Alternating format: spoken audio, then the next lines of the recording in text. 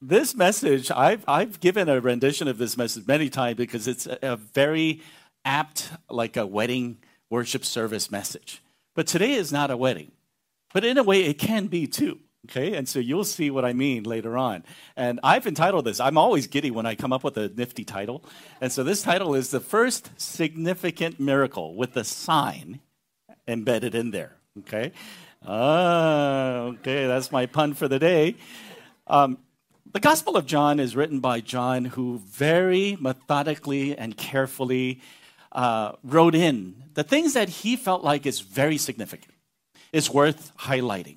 And there's so many different facets of what Jesus has done. And so he includes particular things scattered throughout the entire gospel as clues or signs that point to some truth that will be really disclosed at the end. I mean, isn't that what the best of writers do? They just drop little signs and hints and clues along the story.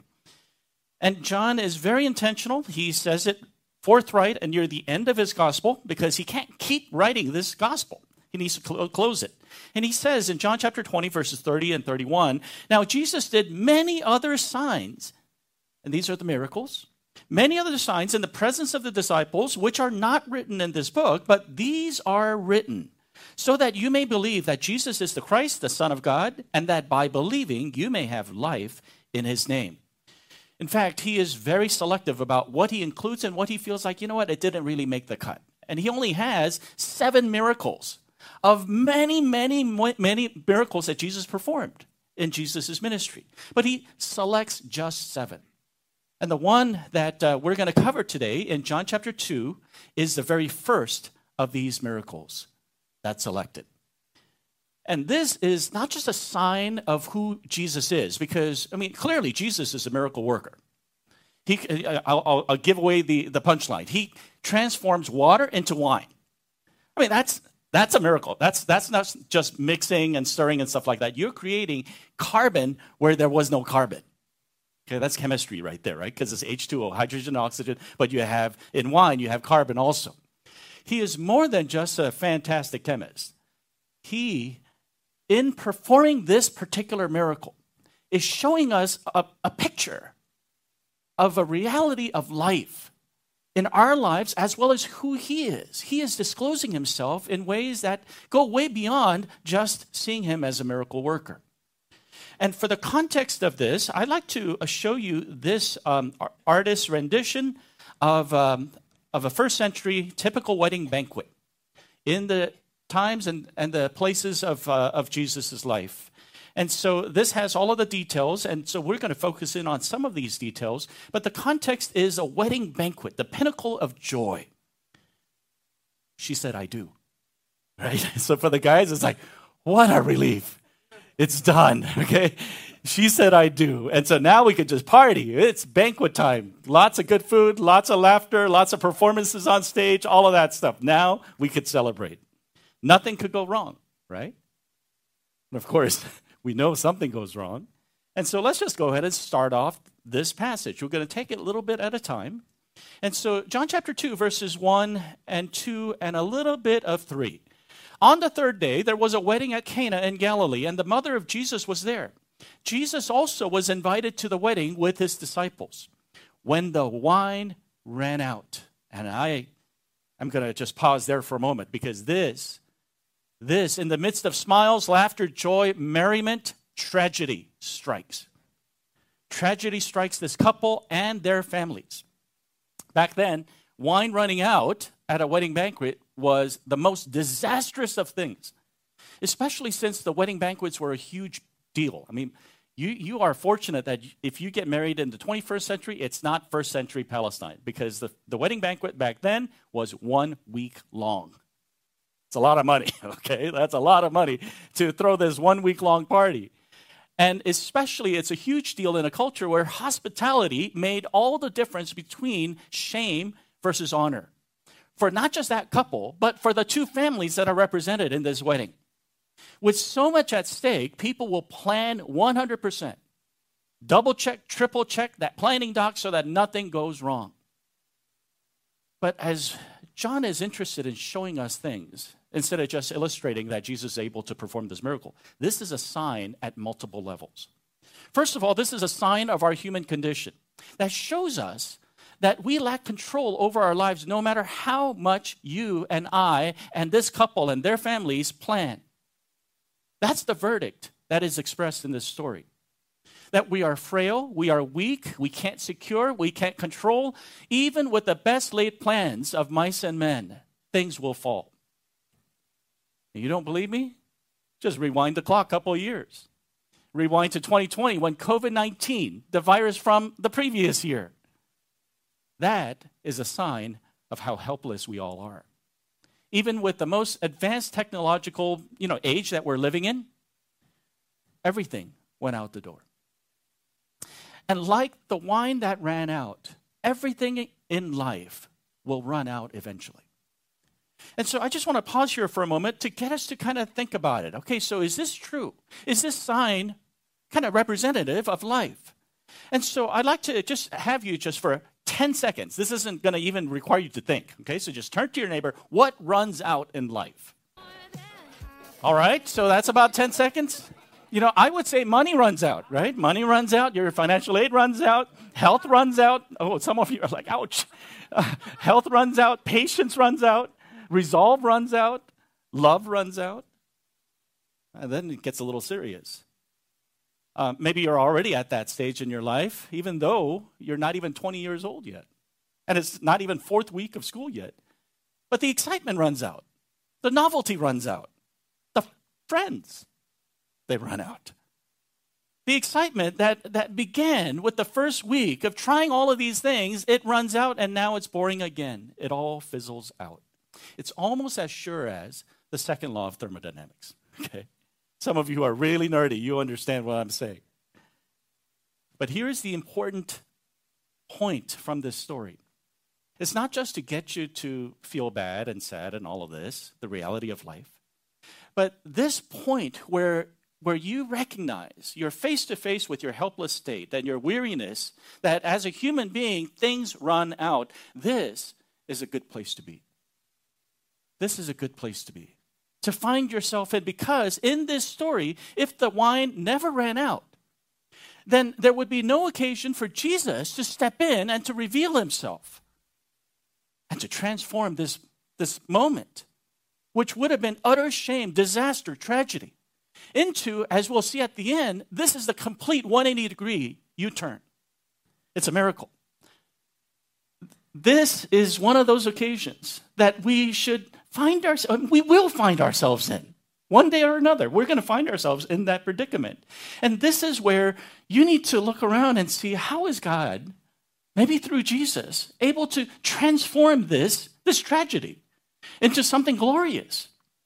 And so I'd like for us to just take a look at what has happened here in the sequence of events.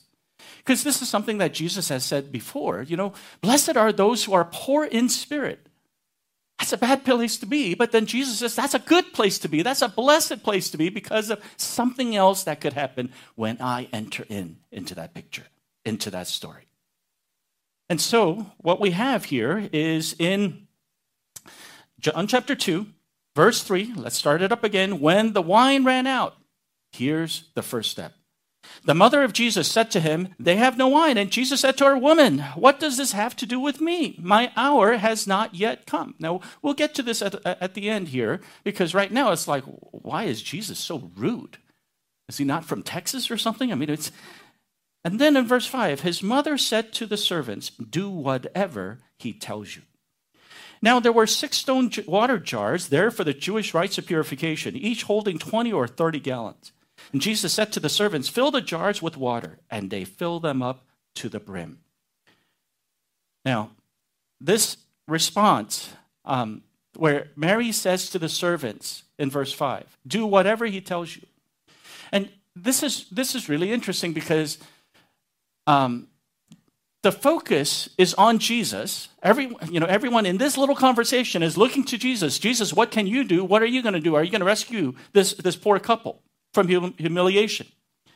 But Jesus does something in involving other people.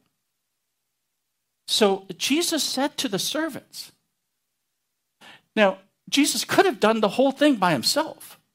He could have, with the snap of his fingers, he could have filled up all of the water jugs and then converted it into wine, create wine like that. He could have done that, but he said to the servants, he involves people around. He involves them, and he says, fill the jars with water. Now, that's a lot of hard work, but actually, as we'll see in a moment, this may be the easier part of the task that Jesus tells these servants to do. And they fill them to the brim, and it's because, they're doing that every day. Why not now? I could just fill it up right now, right? They're servants. They know how to be obedient to commands, and they know that this is part of their task, and so they're going to do this mundane thing. Why not? But it's the second part, and this is the highlighted verse 8. And he said to them, after they did this hard work, labor of going to the well, going to the water source, getting the water bucket by bucket, and then he said to them, now draw some out and take it to the master of the feast.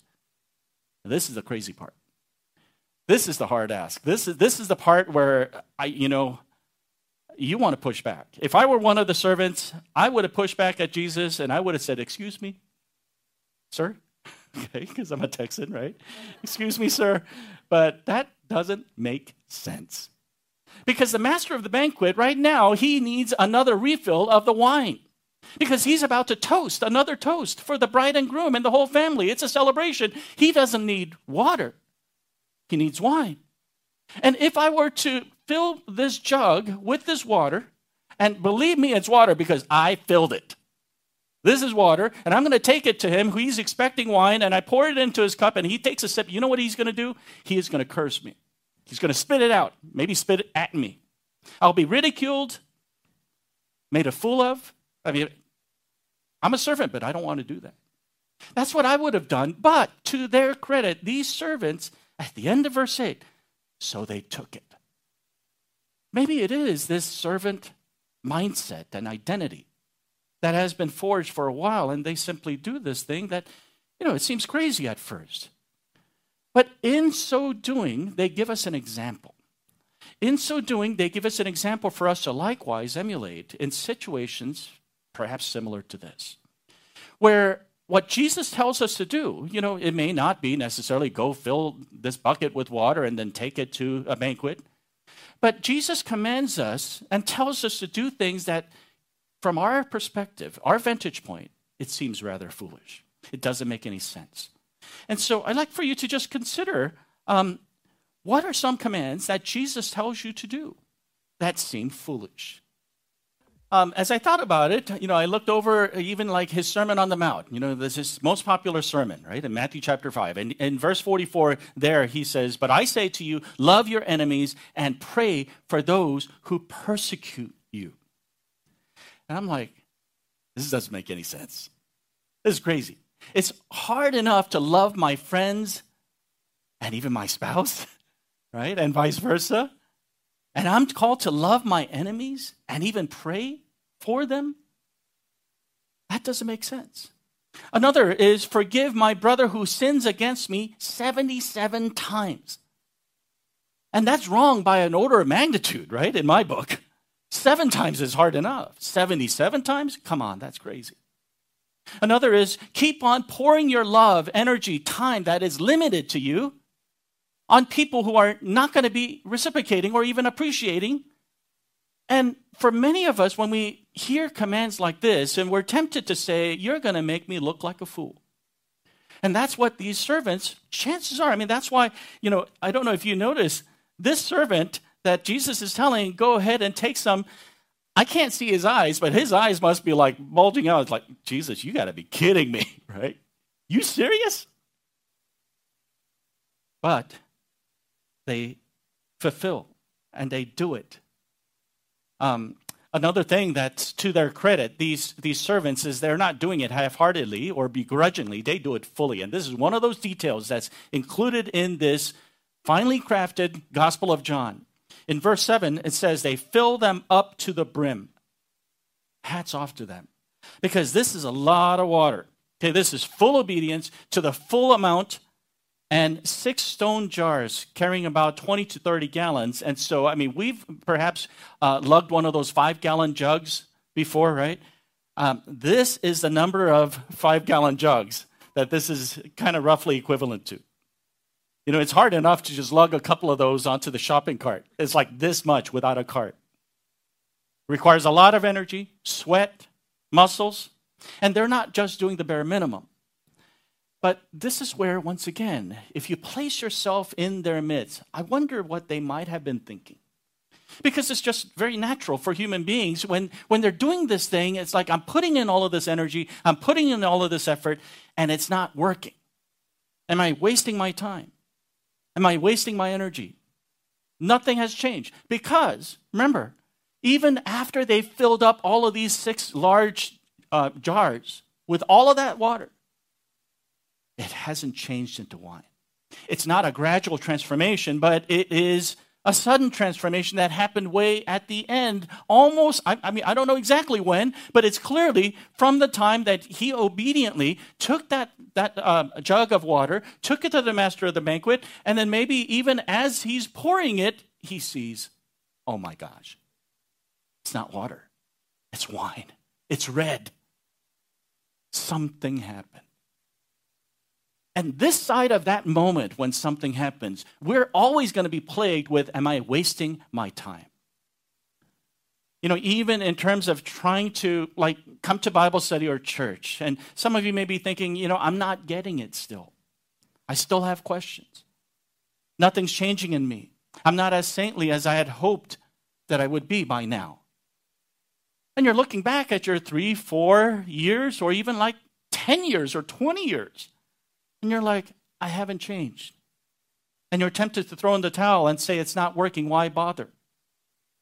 Or you could even be in your attempt to be obedient to God's words and commands, to love your fellow brother and sister. I mean, you haven't even made it to the enemies yet. You're just trying your best to love your small group guys.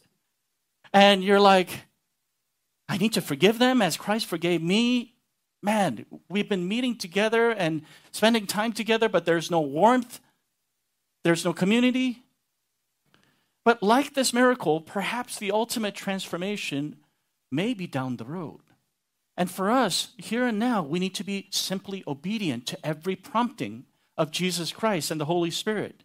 That prompts us to listen to him, do whatever he tells us to do, no matter what the outcome may be at the moment or how long that outcome might take. And thank God for these people who brought it and served it up, filled it up to the brim. Because to that extent, in proportion to the level of obedience, they had an abundance of wine at the end for many people to enjoy. Their full obedience led to a blessing to many people. Now, as I mentioned, this miracle is full of signs. And this, I think, is one of the signs that I don't really talk about in a wedding message, but I think is very fitting here. And it's in verse 6. 6 stone water jars there for the Jewish rites of purification. 6 stone water jars. Jesus uses these vessels in particular. When, as I said, I'm just speculating, but Jesus is the Son of God. He could do anything. He could perform miracles in whatever fashion, in whatever mode. He could have just had the cups refill every time it touches the table. Okay? He could have done that. He could have rained down in drops. Wouldn't that be like an amazing miracle, right? Nowhere else is raining, but here is raindrops coming, and as soon as it touches the cup, wine. Man, that would get followers, right? He could have done any which way, but he says, oh, those stone water jars. And it's indicated here what the purpose of those stone water jars were for, and this is for the Jewish rites of purification. And Jesus says, wait a minute. I think I could craft this miracle in a way that will be very significant, with many layers of signs. And in fact, that's what John at the end of this passage in verse 11, he says this, the first of his signs did at Cana in Galilee and manifested, revealed his glory.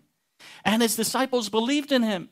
And it starts with Jesus saying, I could have performed this miracle in whatever way, but I'm going to select those vessels that was used for the ceremonial washing so that all of the impurities could be washed off, so that these Jewish people who are wanting to worship and be close to their Heavenly Father, their God, would be able to approach God, who is holy, holy, holy.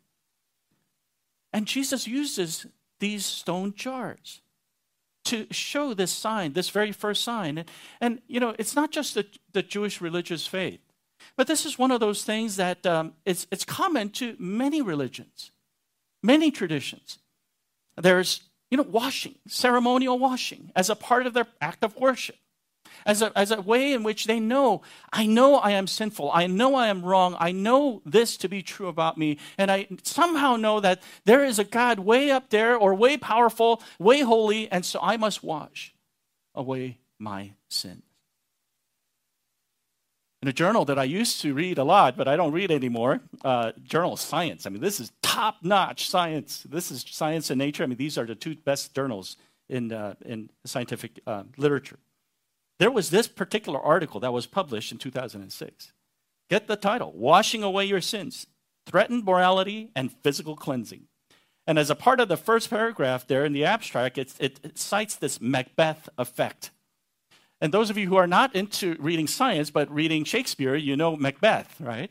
Where after she after committing murder, Lady Macbeth is just obsessively washing her hands, washing away the guilt. It's just innate in all of us that we need to somehow be purified. We need to be cleansed. But Jesus is saying, fill those stone water jars that you are a regular customer to. You are washing away your sins, but you somehow know that it's inadequate. And this is why that number 6 is highlighted. Because Jesus could have been like, hey, those stone water jars, and then John could have been like, oh, yeah, those. There was more than one, I think it was, maybe like a few. But later, as he is very observant, he's like, oh my gosh, there's 1, 2, 3, 4, 5, 6. And what is 6? It is 1 short of 7. And in the Gospel of John, the number 7 is really symbolic, significant of perfection, complete. And 6 is 1 shy, missing that mark. Inadequate, insufficient, lacking. This is one of the themes in this entire miracle, hasn't it been? Things run out, it's inadequate. All of the planning, all of the scheming, all of that, the joy runs out, it's inadequate. And here is Jesus just really leveraging this moment and saying, this is going to be one of those signs that's going to show you what I have come here on earth to do. To step into this space of inadequacy with regards to your moral cleansing, your cleansing of your sins. What can wash away our sins? As we just sang this song, nothing but the blood of Jesus. You can't wash away your polluted hearts and minds with whatever hand sanitizer, whatever, detergent. You can't do that. It's as inadequate as washing with soap and water for treating terminal cancer. It's entirely inadequate. The Bible tells us that we are in need of cleansing, not externally through all kinds of rituals or things that you could do, even in terms of coming to church. But it's a cleansing of the soul, cleansing from the inside, where your heart and mind is filthy. And the Bible, even through our recent daily devotions in the book of Romans, in Romans chapter 3, we were reminded again and again, verse 10, none is righteous, no, not one.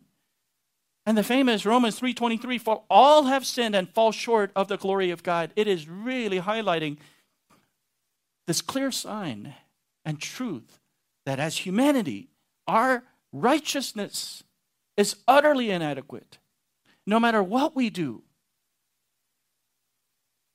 And all of the righteous deeds are like filthy rags to God. And Jesus, in performing this miracle that's even visual, he is saying all of the water that's clear is going to be transformed into wine that is red. Red. It is just very clear for everyone there later on when they realize what Jesus has done in that miracle. It is significant. This is showcasing his blood. And he he gave it away in Matthew chapter 26, verses 27 and 28. This is the Last Supper that he had with his disciples. And no wonder it made sense. Everything clicked, everything. Now I could see the sign from that first miracle. And he took a cup, and when he had given thanks, he gave it to them, saying, "Drink of it, all of you, for this is my blood of the covenant, which is poured out for the forgiveness of sins." It is Jesus' blood that cleanses us from all unrighteousness. You know, as Mary went to Jesus at this stage in John chapter 3, it's like, can you do something about this problem? And Jesus, I mean, of course, he's part of this wedding banquet party, right? That's a problem. But in his mind, his biggest problem, his greatest mission is to save people from their sins. And so that's why he said, "My hour has not yet come."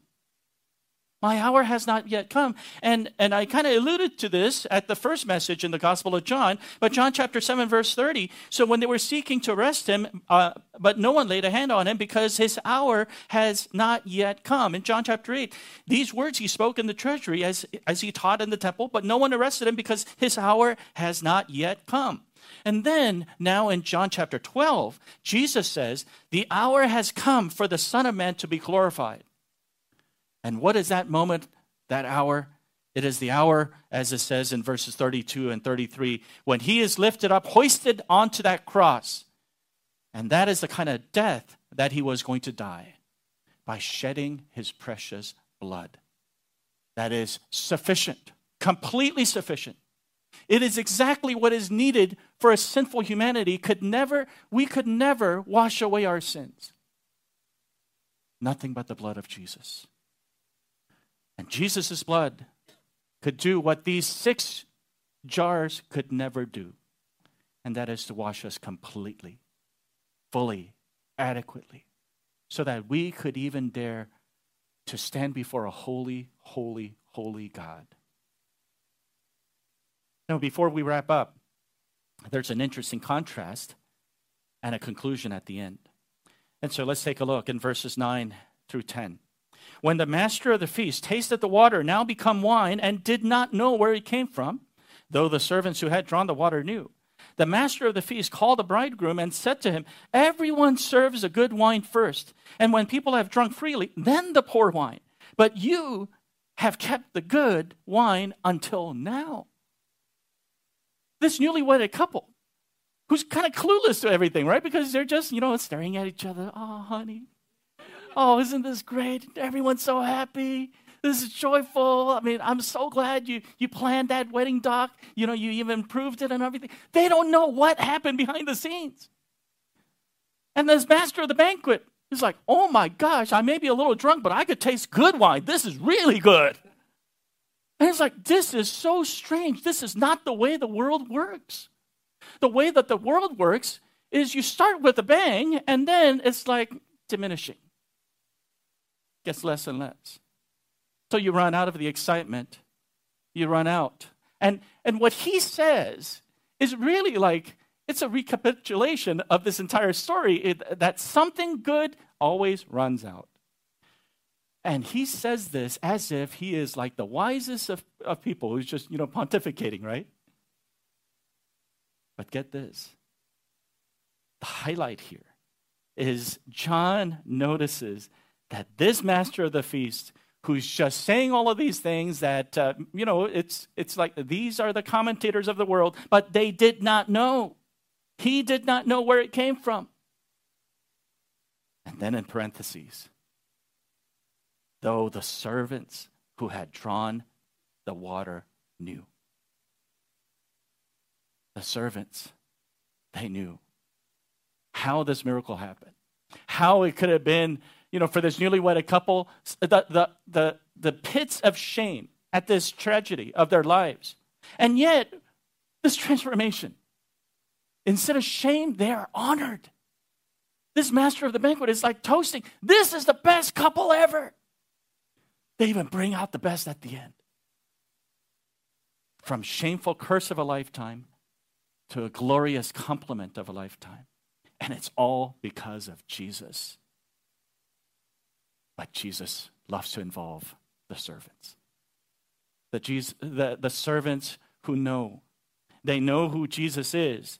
In their obedience, because of their obedience, they know how it is so much more blessed to give than to receive, because they see the effects of it. The party has elevated. It has gone way up. And the servants, I think, represent something else.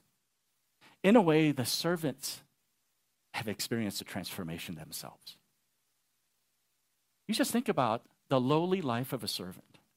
Going to the well, going to the river, get some water, come back, fill up this jug again. Okay, whatever I need to do that again and again and again. What kind of life is that? That is a menial life. That is a boring life. That is a dull life. If you want to just use a kind of a drink for that, that's just water. Right? You know where I'm headed. Now, after Jesus has commanded them to do something and they do it, what is their life? They are rescuing a tragedy into this kind of a life that is just elevated and praised and glorious. This is a life that has been transformed. The servants are no longer living a water life in a stone jug. It is now living a life that is like wine, bringing merriment and joy and life to everyone that they interact with and that they serve. And this is where I hope you will locate yourself in this story.